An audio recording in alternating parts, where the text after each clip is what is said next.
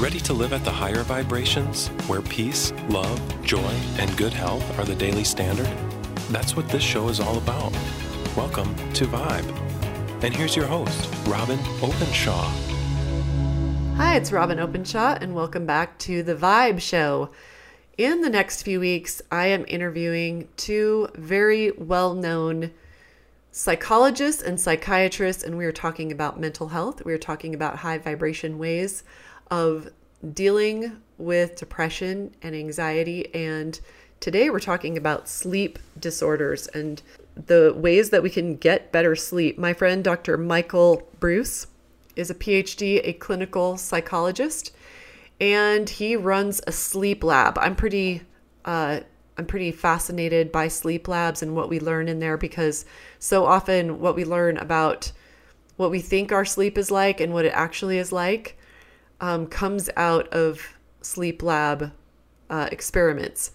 So Dr. Breus has recently released his book, The Power of When, and it was #1 on Amazon in his category, and he teaches us some biohacks about how there's a perfect time to do everything based on your own biological chronotype. He's going to talk about how there are 4 or 5 different chronotypes, and he corresponds them to animals, to take a look at what kind of sleep your body needs. How much does it need? When should you be sleeping? Why might you be having some slight conflict with your intimate partner or others in your life or people that you work with based on the way that your body needs to sleep? So he's going to talk to us a little bit about when the exact perfect time is to go for a run, or to have sex, or to eat a cheeseburger, or to ask your boss for a raise. So these are the kinds of issues that he gets into. I'm very excited about this interview. Welcome to the show, Dr. Michael Breus. Hey, thanks for having me, Dr. Robin Openshaw. So let's talk a little bit about what got you into, you went from the regular PhD in psychology or whatever your path is. How'd you get so interested in sleep, and what's sort of your unique take on how to help people with sleep? Well, it's interesting. It wasn't my first choice. I'll tell you that. Going through getting a PhD in clinical psychology, I had a lot of options during my residency for rotations. And it was kind of funny because one of the rotations that was really difficult for them to fill was the sleep rotation, which didn't make any sense to me. I guess it's just very biologically based. And none of my colleagues were interested in it. And so I said to myself, you know what, this sounds like it could be cool. I mean, I think I'm a good sleeper. Sleep is an interesting topic in general. Everybody sleeps. So why don't we check it out? And I ended up going into the residency. By the 3rd day, I absolutely fell in love with clinical sleep medicine. And I knew this is where I wanted my career to be. Robin, I know you know this, but many people out there who are listening might not know this, is when you're working with patients, especially when they've got, psychological issues, the big problem is that nothing happens quickly. It takes long periods of time, months, years sometimes, to see treatment gains. And as a sleep specialist, I literally change people's lives overnight. It's amazing. I feel really fortunate to be in the field and be able to have those opportunities, because generally speaking, in my field, in psychology, not many of us get a chance to do that. And I've kept in it. I mean, my very first job was as the director of a sleep laboratory. And so literally the 19 years that I've been in practice, I have only done sleep medicine. So as early as my residency is when I kind of figured that part out. And I got to tell you something, it's a lot of fun.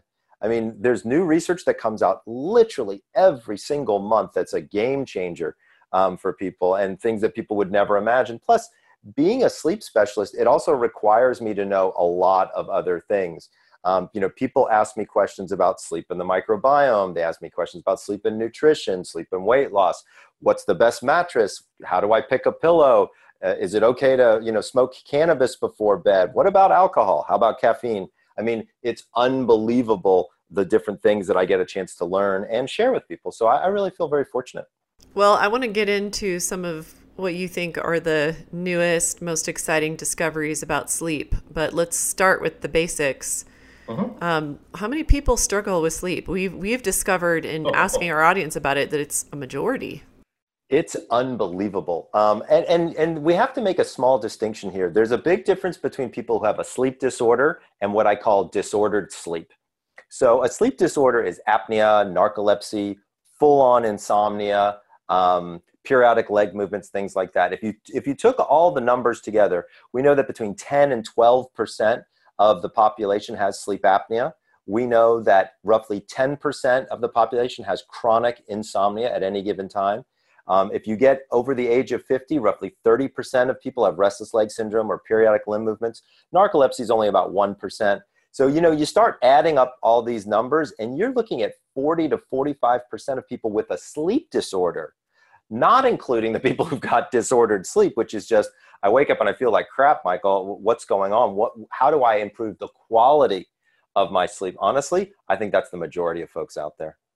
Yeah, I'm not surprised that it's an entire discipline within medicine because, like you said, there are so many different factors. And I imagine you have to get quite a bit of information about someone before you know how to solve their sleep problem, because if it were simple, everybody'd be sleeping better and we'd all take the same supplement and we'd all be fixed, right?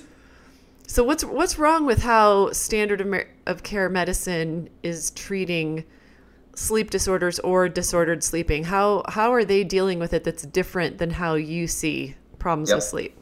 Well, so here's what I'll tell you is when you look at traditional Western medicine, it's historically about how do I assess it, and is there a treatment protocol that has already been proven that I can lock and load and get through on a patient? Because remember, we're in a very difficult time for healthcare these days.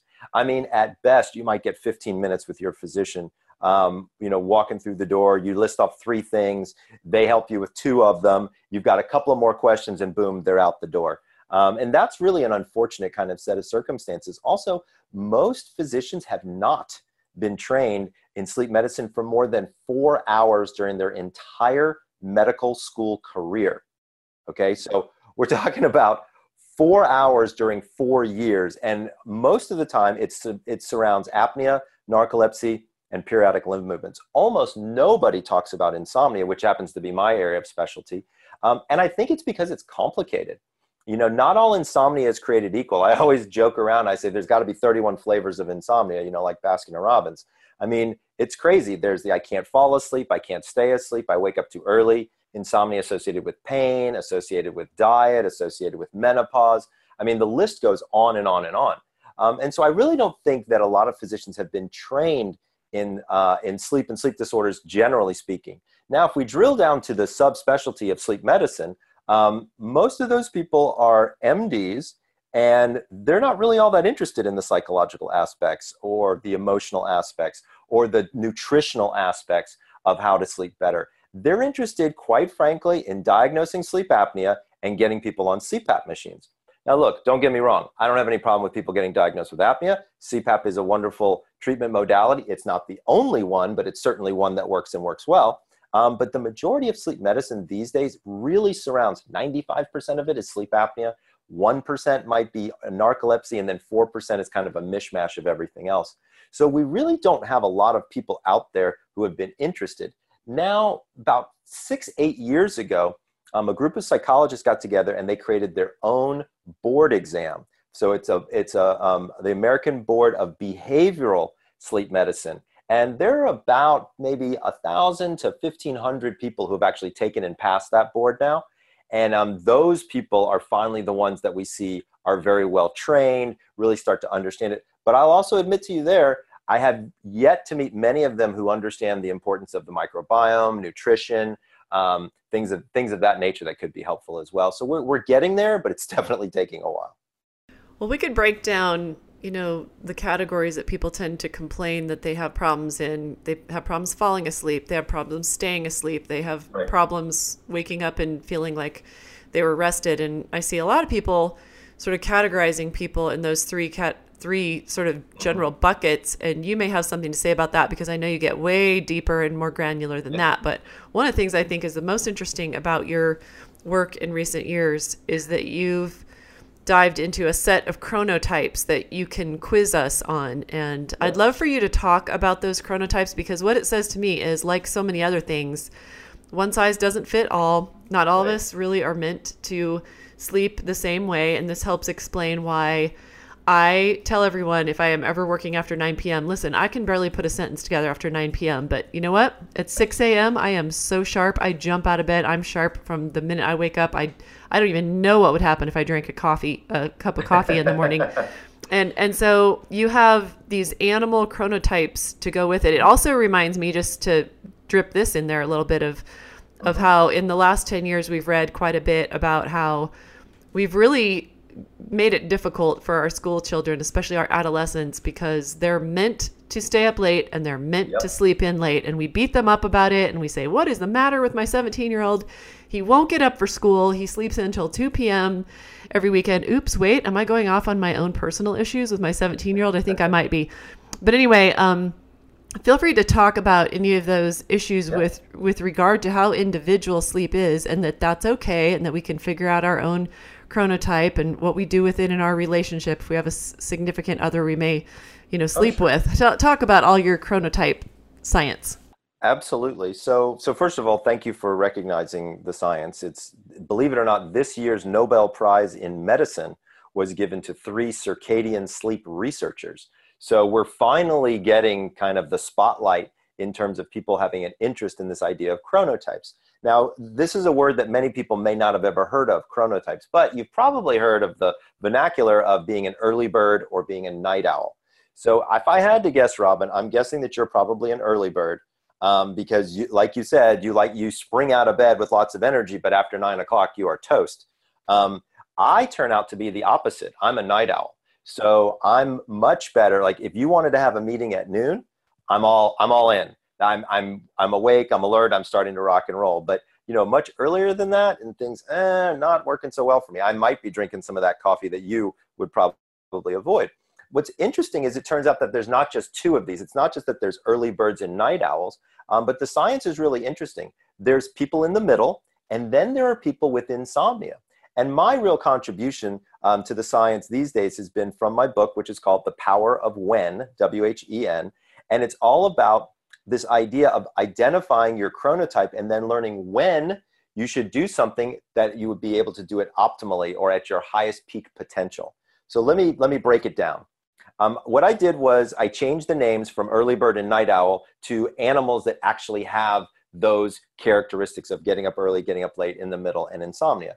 So I start out with people that I call lions. And by the way, for anybody out there who wants to learn what their chronotype is, if you go to www.thepowerofwhenquiz.com, and that'll be in the show notes, you can do it for free. You just click on there. There's 35 questions. It takes you about a minute and a half, and you'll learn very quickly what your chronotype is.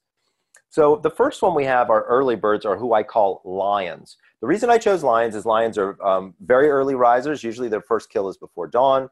And then they start to get kind of lazy towards the end of the middle of the day. Lions are my leaders. They're my COOs of a company. These are the people that manage other people very well. They may or may not do a lot of work, but they're really good at getting people to do things. They're kind of what we would consider to be a type A personality. And they like to make a list almost every day and go from step 1 to step 2 to step 3 to step 4, usually in some type of order that they've kind of got set out in their head. Here's the caveat though. Everybody says, oh, I want to be a lion. I want to wake up at 5 a.m. and get all this extra work done. Socially speaking, it's not so great to be a lion because like we were saying before, dinner and a movie is probably out. I mean, a lion might make it through dinner, but then they're exhausted by 8:30, and going to a 9 o'clock movie is probably not a good idea for them. The next category are people in between early birds and night owls, and I call them bears. Actually, being a bear is the best. Oh, by the way, lions represent about 15% of the population. Bears, on the other hand, represent 55% of the population. So 1 out of 2 people is a bear. And to be honest with you, Robin, it's the best to be a bear. And the reason is society has really molded its schedule around a bear's life. This is where we get the 9 to 5 working schedule. This is where we get, where we know people got traffic and certain times in the morning. We know that when people are working out, all these different things run on a bear's schedule. Now, remember, only 55% of people are bears, which means 45% of people are not. And that can be a little bit difficult for people, but bears are really my doers. These are the people that get stuff done. They're usually fairly outgoing, fun to be with. These are the people that are buying drinks at the bar or inviting you to their home for dinner. They're really a great group of people, certainly more on the extroverted side. Then we get to the night owls, or who I call the wolves. Wolves are very nocturnal creatures, and so it made sense for me to pair those two up. I am a wolf, by the way. I rarely go to bed before midnight, if 1 o'clock. And that's just how I was built. And by the way, your 17-year-old teenager is a wolf, because I've got a 16-year-old teenager who's a wolf as well, and we'll talk about that in just a second. When you look at wolves, we're very different. We actually have a tendency to be somewhat introverted. If we bother to make a list at noon, because we certainly wouldn't make one early in the morning, we might go from step 1 to step 7 to step 9 to step 12. And that makes perfect sense to us, but not sense to anybody else. Wolves have a tendency to be my most creative people. So these are my actors, my authors, my television stars, my musicians. People who are really very, very creative have a tendency to be late night people. However, it sounds like it might be kind of cool, but the biggest problem for wolves is 90% of the world thinks that we're lazy because we just don't do mornings well. As I tell people all the time, the only thing I hate more than mornings are morning people, okay? Because it's just not a lot of fun working with some of those people. They're all chipper and things like that in the morning. You're probably a morning person. I don't know if you and I would get along in the morning. Probably by noon we'd be fine. And also wolves have a tendency to be bigger risk takers. Wolves also have a significantly larger number of health issues. Wolves have a tendency to be overweight, have a tendency to have more sleep disorders, things of that nature. Wolves make up about 15% of the population. Now, I want to dive off just for a tangent on a second and talk about teenagers, because here's the thing, almost all teenagers are wolves.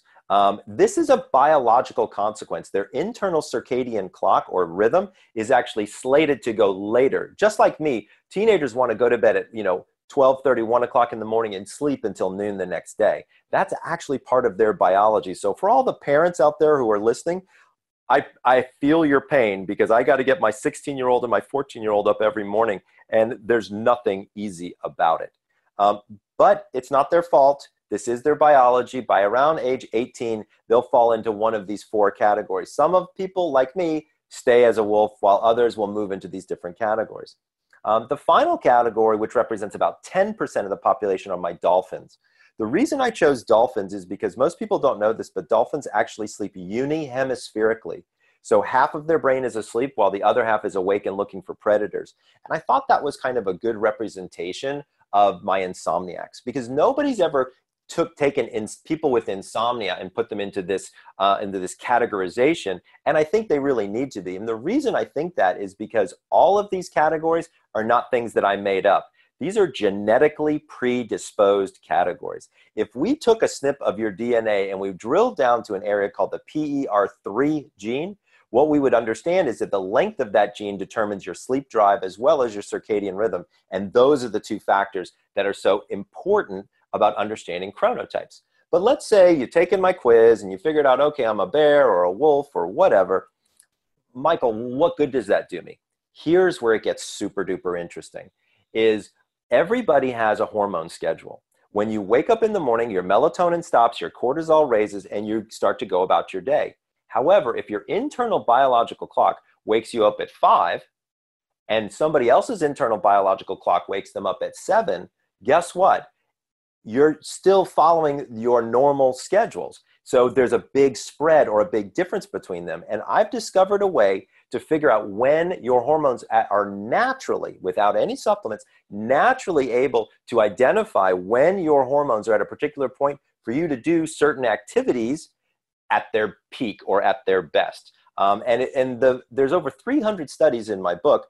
Not that I did. I culminated data literally from around the world. But I mean, I can tell people the best time to have sex, eat a cheeseburger, run a mile, ask your boss for a raise, you name it. Well, that's interesting, considering that we have a lot of us lions are in relationship with wolves. And yes. I think that probably takes a major toll on intimate relationships, long-term. I bet you have something to say about that. I do. So the number one question that I've been asked since I've written this book is, what's the best time for sex? And what do I do if I'm one chronotype and my partner's another one? So let's address those straight out of the gate. So it's pretty interesting when you look at the hormone profile that somebody would need in order to have an intimate relationship. You need high levels of testosterone, estrogen, and progesterone, cortisol and adrenaline. All five of those need to be high, and melatonin needs to be low, all right, in order for you to accomplish your goal. Well, here's the thing. 74% of people have sex between 10:30 and 11:30 at night. It's a great survey that was done looking at that kind of data. Well, I'll give you one guess what your hormone profile looks like at night, looking at all of those hormones that I just discussed. Do you want to take a guess at it? I bet that the melatonin is really high. The progesterone is too low. Exactly. Really bad for sex. It's in the opposite place. So you heard it here from Robin and I. Everybody should be having sex in the morning. And also, by the way, everybody actually already knew this, especially if you're a male, because one of the things we know is that most men wake up with an erection. If that is not Mother Nature telling you when you're supposed to use that, I'm pretty sure I don't know what is. But that's where it gets kind of interesting, right? Is looking at these hormone profiles. Now, let's say that we've got somebody who's an early morning person and somebody who's a late night person. Well, what do you do in those types of situations? Believe it or not, in the book, I created a matrix where the male can put in their chronotype, the female can put in their chronotype, and it actually gives times in the early evening and times in the early morning when it might be best for sex. I also have two other charts in there for homosexual couples and lesbian couples because the hormone profiles are very, very different. It seems like your information should be in the hands of all these functional natural hormone replacement doctors because they tell us all the exact same thing. They're like, I mean, there's a little bit of variability in that, take your progesterone and your melatonin half an hour before you want to go to bed, a couple things like that. But it's not very adapted to this science that you've really dialed in with your chronotyping. Yeah, it's pretty amazing. I mean, it feels like it's been a little bit on the fringe, if you will. And, I was inspired. I mean, this has been a part of my training, actually, since I started practicing. I mean, I have had patients historically who've got delayed sleep phase or advanced sleep phase. These people are lions and wolves, but to the extreme. And it's really been a part of my career for a long, long time. But you're absolutely correct, Robin. And thank you for, identifying the fact that it's just not a part of mainstream medicine these days. And I think there's probably some myths out there that you could bust for us. My mother slept 4.5 hours her entire life, but she also will take naps, like 15, 20-minute power naps. Mm-hmm. And the woman can sleep anywhere. She'll pull over on the side of the freeway if she's driving somewhere and she's tired and boom, she's out. But then she's up in 15 minutes but literally never sleeps more than 4.5 hours. She gets up and she reads like her scriptures in the morning for like 2 hours before anyone else even gets up. She raised 8 children on this kind of schedule. It's what her body does. It's not just that she's now 75. She's always doing this. But then she just has this like amazing ability to nap. I've seen her lie on a bench in a huge baseball or basketball stadium. I've seen her do it in a college football stadium with people literally stomping on the bench that she's on, and she's asleep. She's asleep. I don't even know which of the categories she would fall into, but I wonder if you could just talk about the whole idea that we have to get 8 hours of sleep, because for me personally, that created a lot of anxiety for a lot of years until I figured out that I do well if I just can complete sleep cycles without the alarm going off. And if the alarm goes off in the middle of the sleep cycle, even if I got 8 hours of sleep, I might be tired all day, whereas I might get 4.5 hours, wake up naturally, and be fine all day long. What do you have to say about that? So, a couple of different things. So, first of all, when you look at the idea of napping and people who don't need a lot of sleep, that's genetic. There's about 1% of the population are what we call short sleepers, where they can sleep 6 hours and feel great. There are some people that are extreme short sleepers. Again, this is all based on genetics, where people can sleep 4.5 to 5 hours and be just fine. So if you kind of hit the genetic lottery, if you will, and have got that going on for you, that's awesome. Congratulations. You get a lot of stuff done. It's not something that you can necessarily train your body to do. When you talk about napping, I love napping. I'm a big fan, unless you have insomnia. if you're an insomniac rather, napping is not a good idea for you because it lowers your sleep drive or your ability to fall asleep at night.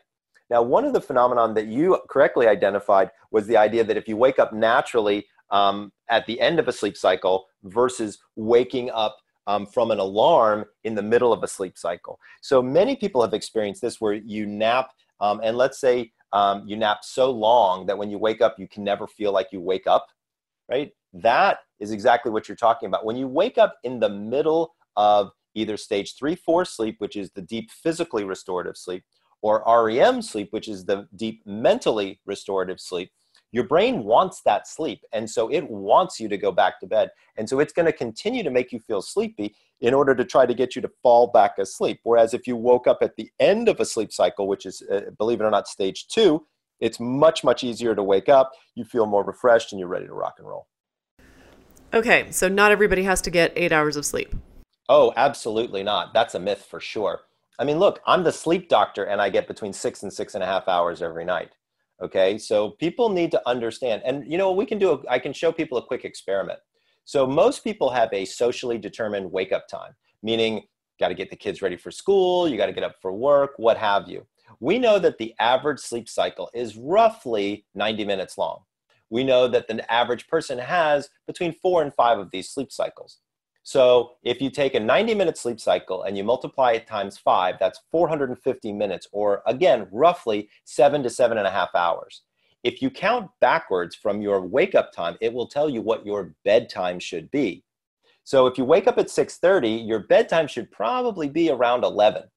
So if you run the experiment and you go to bed at 11, see what happens. I'll tell you, I ran the experiment for me, and let me tell you what happened. It failed, and it failed miserably, and I'll explain to you why. I went to bed at 11, and instead of waking up at 6:30, which is when I wanted to, I woke up at 5:30. I tried to stay in bed, and I felt like crap all day.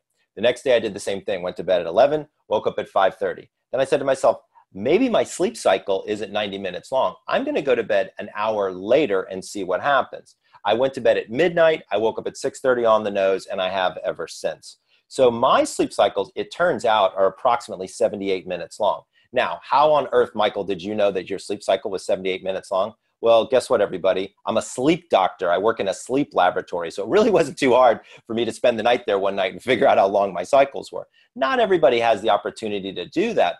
But, you know, we all do have the opportunity to track our sleep these days because there turns out that there are some pretty interesting sleep trackers out there that can actually be quite helpful. My personal favorite sleep tracker is something called the Sleep Score. You can go to the App Store and download it. It actually works with your iPhone. I think they're coming out with an Android version soon. And this is something that's really cool because all you do is you point the speakers of the phone towards you, and it can actually measure which stages of sleep you're in, your cycles, and give you some really good ideas. So understanding when to wake up, or rather when to go to bed so that you can wake up naturally, will absolutely put a better start on your day. Interesting. Yeah, I have found out through my own experimentation, and I think you're suggesting that we all have to experiment and kind of come up with a hypothesis and test it, that for me, an hour before midnight is worth 2 hours after midnight. And I'm going to wake up between 5 and 6, no matter what I do. Yeah.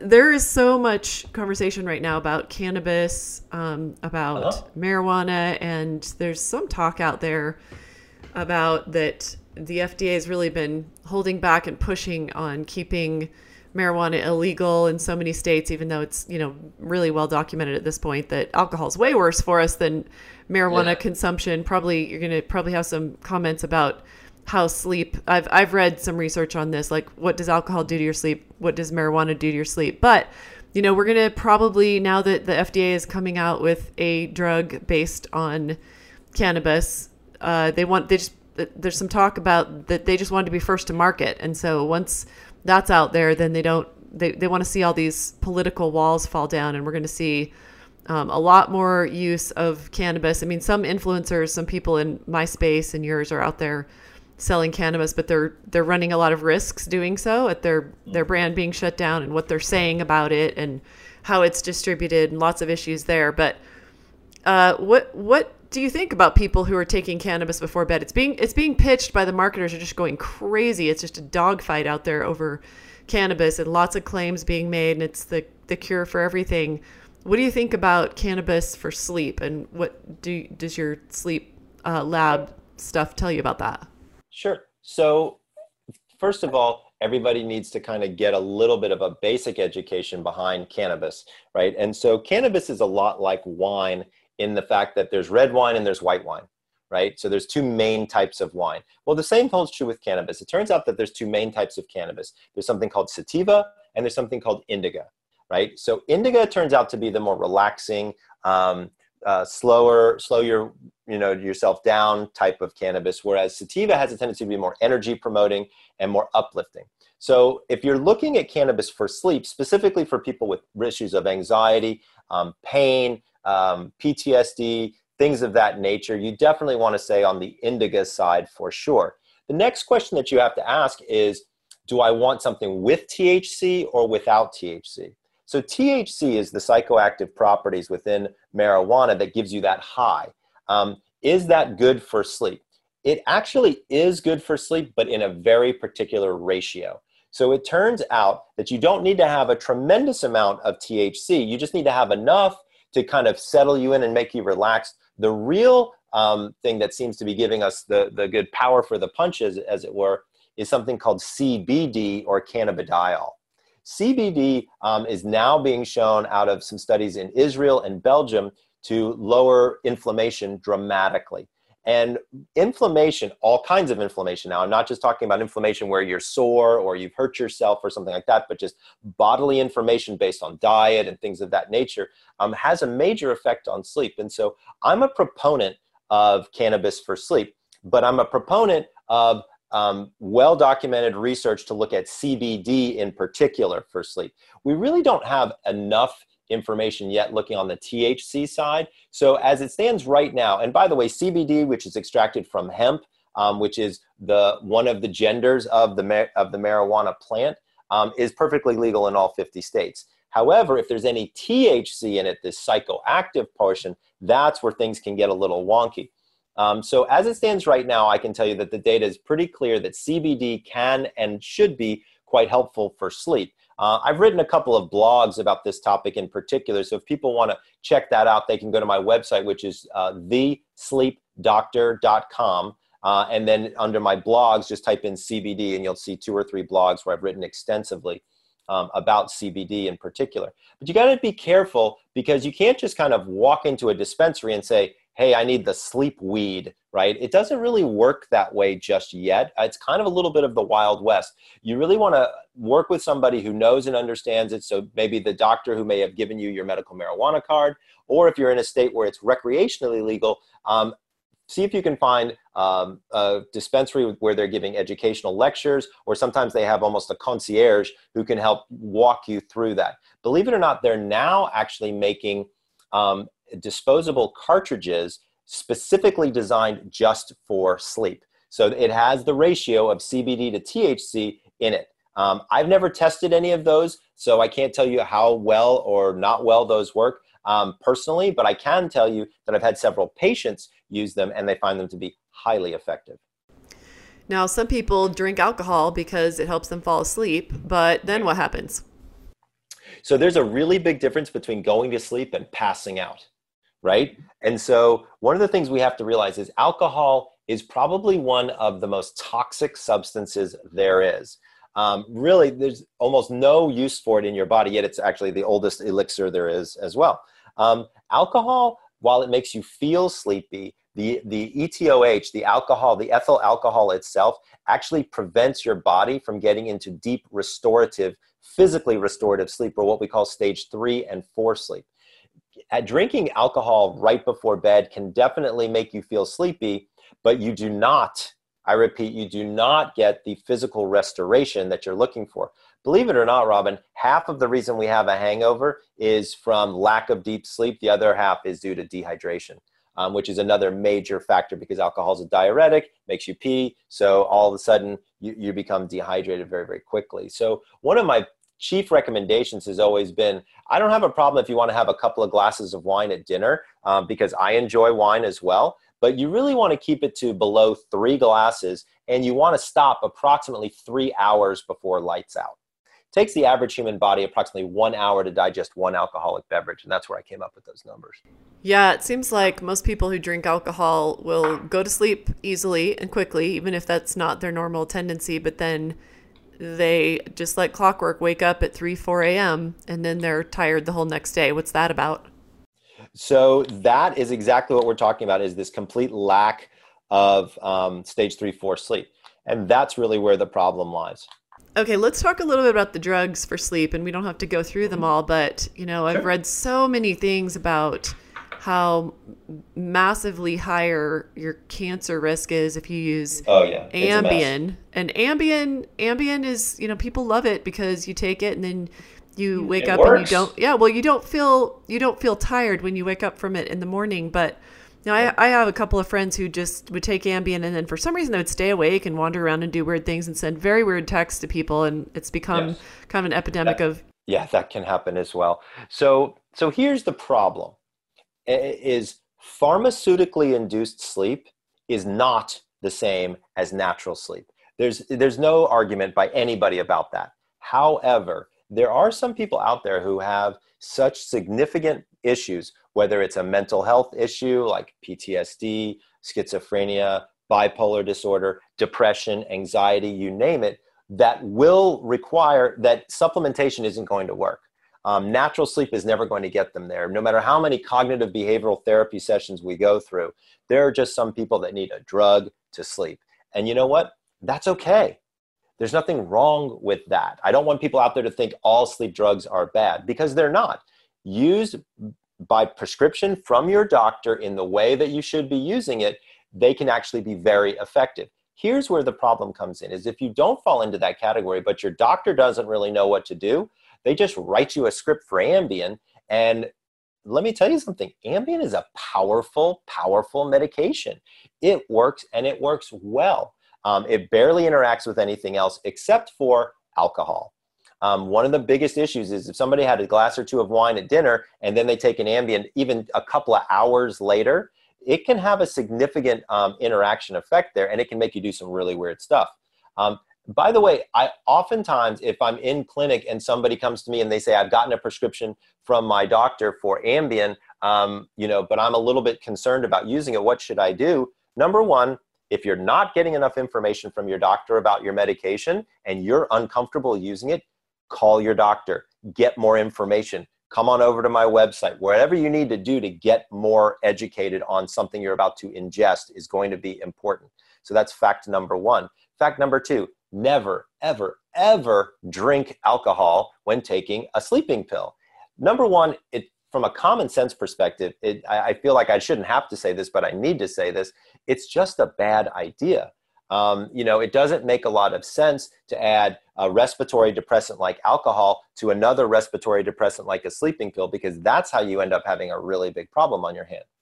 The other thing to remember is if you are going to be taking it for the first time, don't take it alone. Have a bed partner or a friend come spend the night so that somebody can kind of keep an eye on you to make sure that you don't have some kind of weird reaction like walking around and texting and shopping on QVC or whatever it is that you might have a tendency to do. The final thing I ask people to do is if you're going to try a sleep medication, take it and turn out the light, okay? You don't need to take it and then go wash your face, brush your teeth, get into your pajamas, okay? Ambien affects people usually within 15 minutes. Take it while you're lying in bed, turn out the light, turn off the television, and just relax and let the medication do what it's supposed to do. Most people do not do that. They take it right before they brush their teeth because they keep their pill bottle next to their sink.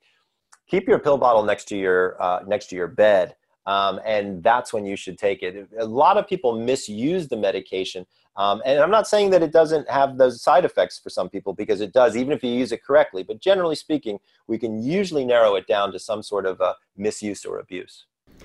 Yeah, I'm embarrassed to say that long before I knew the side effects of Ambien and possibly what it's actually doing, which isn't necessarily putting me to sleep. I had it next to my bed and decided a long time ago, just literally don't fill the prescription. Don't even have it on hand. Just go a half a night or a whole night without sleep after something stressful happens at night or whatever has to happen, rather than use Ambien. Because the way I would use it is, if I wake up at 3 a.m. and I start stewing about something, then I start stewing about the fact that I'm going to be tired all day and that I really shouldn't be awake at 3 a.m. And then when you're stressed out, of course, you can't go back to sleep. I would take it because for whatever reason, a half of a 5 milligram Ambien would knock me out for one sleep cycle. And I wake up and I can go work out hard. I can do anything. But it didn't put me to sleep and I slept all day like happens for a lot of people. It just gave me a good sleep cycle. But I have read, and I'd like to check this out with you, I've read that Ambien doesn't actually put you to sleep. It puts you in a trance.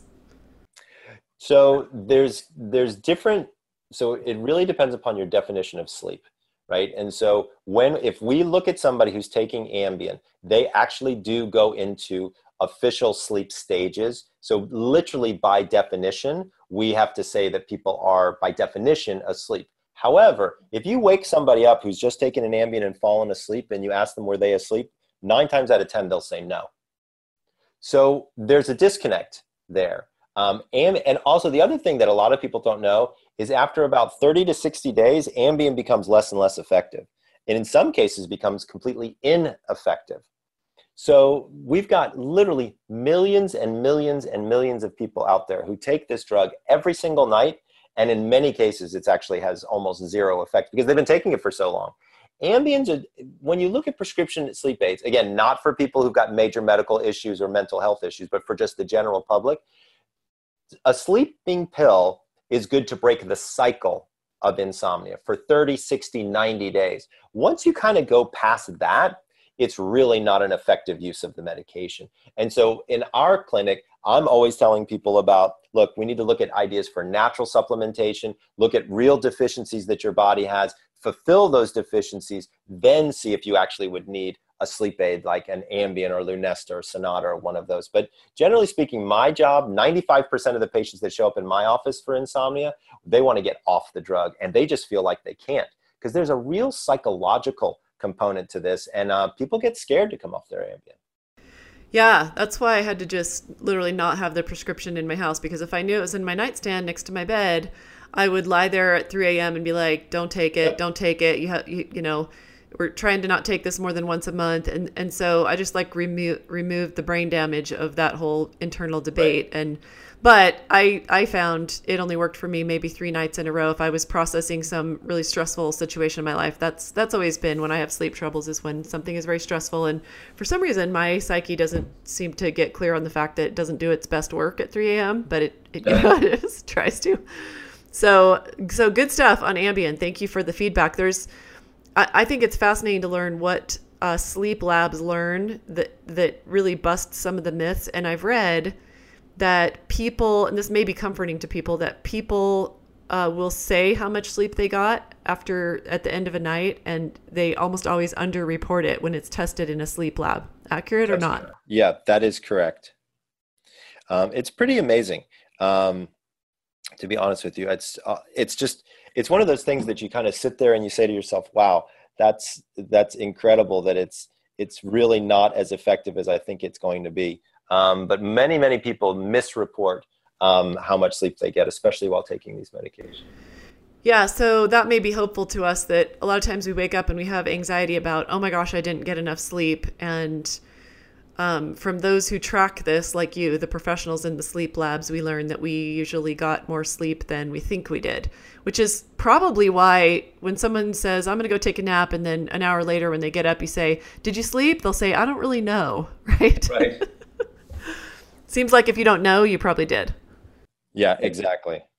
Okay, well, do you have anything to say about all the endocrine disruptors in our environment? We're all being bombarded with all these chemicals for the first time in the history of humans, literally 80,000 of them approved for use in our air, food, water, etc.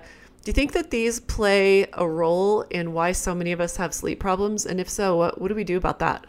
So that's a big question because there's a lot of different things that are out there. Here's what I would tell you is first of all, we don't know the answer. Science hasn't gotten there. One of the things that people don't realize is that the very first sleep laboratory was actually in 1946.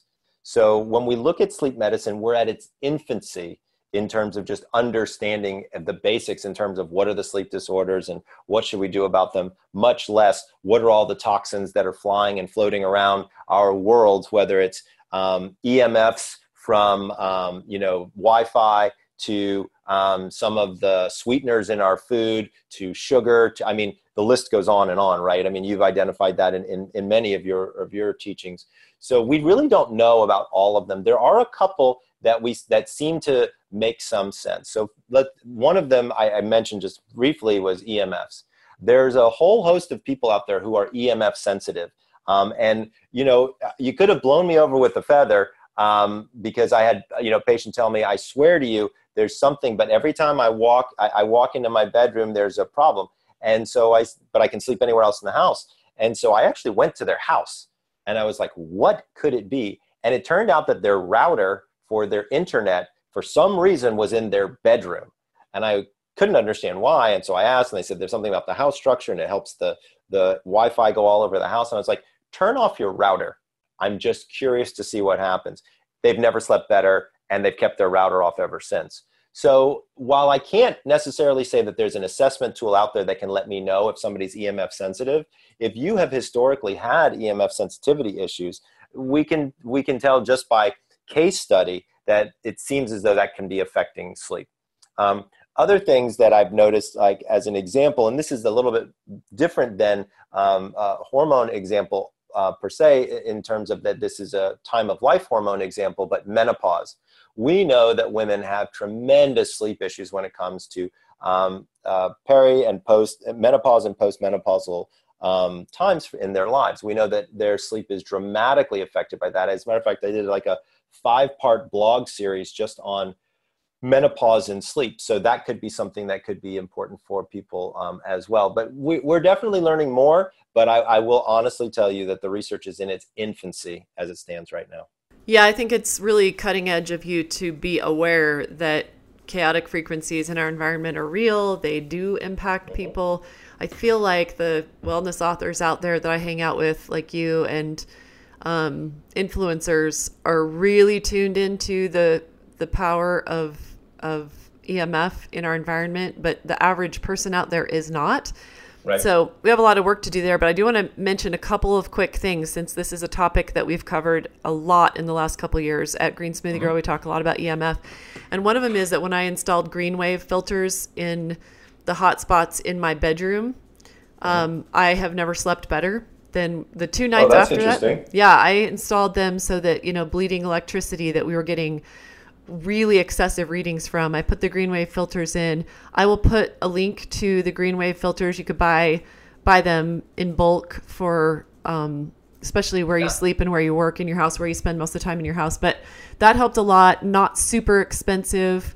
The 2 nights after I installed them, and then I went and put a sound bar in my room with some speakers, and that kind of set me back, and I need to figure that out again. But after I installed them, I slept through the night, full 8 hours of sleep, 2 nights in a row for the first time in probably 10 years. And so that was, wow. Yeah, that was really interesting to me. Another thing I want to mention is that my readers may know that I'm about to move to Park City, Utah after spending 33 years down here in Utah County. I'm going to Park City for the clean air. My youngest child just graduated high school. I'm sort of an empty nester, although my kids keep coming home. But I decided against the EMF blocking paint, which I've been looking into, because it was going to be a big hassle. I'd do EMF blocking paint, and then I had to do another coat of non-toxic paint over that. And then I learned from several experts that it also keeps EMF in, doesn't let it leave. Plus, there's the windows issue. So I chose a canopy over my bed. I didn't want it to look ugly or have to fight my way out of it to get out of my bed. And right. So I found one. Unfortunately, it's like $1,500, and there's a thing that you put under your bed for the EMF that comes up from the floor below you or whatever. And then the canopy, that is what I'm going to be going with after my extensive research to deal with the EMF issue, because I'm serious about protecting my sleep. I don't want to lie in bed and not sleep. That's a big waste of time. Right. So thank you for talking about those several additional things that might affect our sleep. I would love for you to talk a little bit about, I know that you've made some connections between this emerging science that I think, like other things that you've touched on, is such new emerging science that we don't come anywhere close to knowing everything there is to know yet. But the microbiome that, the Human Microbiome Project, I think kicked off something like 20 years ago, and it started to really come out what we learn about our second brain and the huge microbiome in our 35 feet of GI tract is only starting to come out in the last 10 years. But what does that have to do with our sleep? So it turns out that the microbiome functions on its own circadian rhythm. And that circadian rhythm follows the sleep cycle. And so when your sleep cycle is off, it makes your biorhythms off, which makes your microbiome off. And if your microbiome is off, it can actually affect your sleep cycle. So there's a really interesting two-way street. This data is hot off the press. I'm talking within the last 6-8 months that we're learning more and more about how the microbiome affects sleep. But if you're one of those people who's starting to learn more about the microbiome, starting to become more proactive by looking at prebiotics and probiotics and kind of trying to get your gut in line, which, by the way, I highly recommend, then what you will discover is as you do that, your sleep gets significantly better, literally overnight. So again, bleeding edge science here, but we know that your microbiome does function on a circadian rhythm. There are highs and lows during times of heightened bacterial activity and lowered bacterial activity. And your gut is, like you said, it's your second brain. So it would make perfect sense to me that your second brain could also influence your sleep, which of course it does. So again, new stuff, new science going on. But if you do decide to get a healthier microbiome, I can almost guarantee you that you'll have healthier sleep. Okay, and this is just taking it one layer deeper, and This is super, super ninja stuff here. I don't know if you'll have an answer, but I just got home 2 days ago from Switzerland, where I'd been for 3 weeks, and my boyfriend told me as I was coming home, because I said, oh my gosh, I always have really rough jet lag coming home from Milan, because I fly to Milan and back every single year for I think 8 years now. And I'm like, well, I'm not looking forward to the adjustment when I get back. And he said, well, I read that based on, emerging microbiome research, that if you take probiotics, that you'll have a lot less jet lag. Do you know anything about this? I was like, why do you know this? I should know this. Why? You're not a wellness influencer. What is this? Right. So we do know that air travel and bad oxygen both affect the microbiome pretty significantly, right? So because remember, it's a timing issue. And so it's a circadian issue. And so basically your stomach is in Milan and you're in, Utah, right? And so that takes time for it to catch up. So by loading up on some probiotics or prebiotics ahead of schedule, it makes sense to me that it could be helpful. I've never seen any data to support that, but it definitely makes sense to me. But for people out there who are interested in dealing with jet lag, I actually have a new app out that people can download from the App Store, or actually you can just go to, it's called Time Shifter. So if you go to timeshifter.com/the sleep doctor, then you can download the app. You get your first 2 round trips for free, and it can be anywhere in the world. And it's really cool app. It tells you when to get light exposure, when to use melatonin, when to use caffeine, when to nap. And we've been able to reduce jet lag dramatically. We've been using it for about 3 years now with the astronauts in the NASA space station, because they actually have a new day every 90 minutes or so. That space station goes whipping around the moon pretty quick. And so that's been interesting. We've also been using it with Formula One race car drivers because they've traveled all over the world and they have to be alert, to the millisecond. And we've had great success with them as well. So for folks out there who are having issues with jet lag, go to timeshifter.com/the sleep doctor, and you should be able to download it for free and check it out. What a cool tip. You've shared so many great bits of information and tips about sleep, and I know that people will learn a lot about how to get better sleep and what factors are affecting it. I'm going to ask you 2 more questions as we wrap up. What's cutting edge? What are you learning that's coming out of the sleep labs that people should know? So I would say one of the biggest things lately that I've been working with people on is understanding more about supplements and supplementation, and specifically body deficiencies and how those can have an effect on sleep. The biggest thing I've recently been learning a lot about is magnesium. It turns out that almost all of us are magnesium deficient. Our bodies don't actually produce magnesium. And even if we ate a bushel of kale a day, which by the way, nobody should do, our bodies wouldn't absorb it. Because the soil that kale is grown in these days has been overused and isn't mineral rich and isn't giving us the magnesium that our body needs. And our body functions, there's like over 300 different things our body does that require magnesium. So one of the things I tell people all the time is you need to look forward and consider magnesium supplementation. Now, I personally have a cardiac issue, and so I have to take a very high dose of magnesium every morning because we want the magnesium in my cardiac tissue to be very reactive. But most people don't require that much magnesium. About 200, 250 milligrams at night before bed can actually be very, very helpful. Also, melatonin is something that a lot of people ask me questions about. Now remember, melatonin is a hormone. Most people don't need melatonin. Most people have plenty of melatonin in their system. However, for jet lag, it can be very helpful. But also, once you reach age 50, 55, and I turned 50 this year, I can tell you that you start to understand that melatonin internally starts to slow down, the production rather. So having a melatonin supplement might not be the worst idea. But you need to be careful of the dosage. It should be between 0.5 and 1.5 milligrams. Most dosages out there is 3, 5, and 10 milligrams. That's completely unnecessary and wasteful. And quite frankly, we don't know what the effects could be long term. And as well as it's not FDA regulated. So you really have to find good melatonin in order to be able to take it safely and effectively. But those two areas, melatonin research and magnesium research, have been two things that I've been really keying in on because I'll be launching my own supplement within the next 3 to 5 weeks.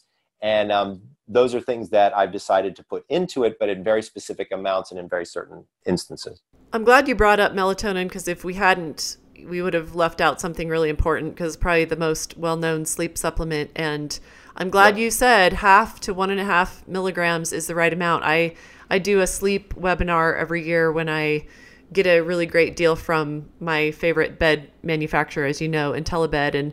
And I tell people, what I see happening, and it's changed in the last 10 years, is that as more and more people want to try melatonin and they understand how the pineal gland is affected by these weird, unnatural things that we do late at night with blue light and our device addiction, I see the marketers out there putting higher and higher levels of melatonin in their supplements, sometimes 5 milligrams. And I think I've even seen 10 milligrams, which is ridiculous, like you said.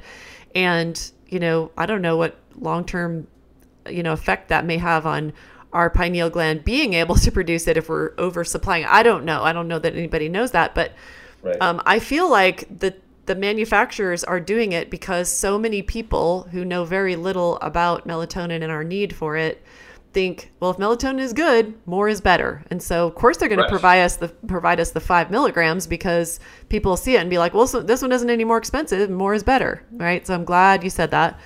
I want to ask you a quick question about magnesium because I've added that to my sometimes nighttime supplement regimen, but there are several different types of magnesium and some are better for sleeping than others. You talking magnesium citrate or what compound? So that's the problem is some people do better with chelated, some people do better with citrate, some people do better with oxate. So you have to try a couple of them. Me personally, I take citrate. I can tell you the brand too that I use. I happen to have a bottle of it sitting here in my office.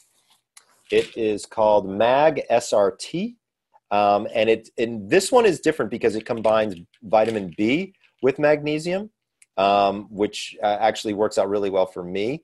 And this type of magnesium is called dimagnesium malate, MALATE, and it's 500 milligrams.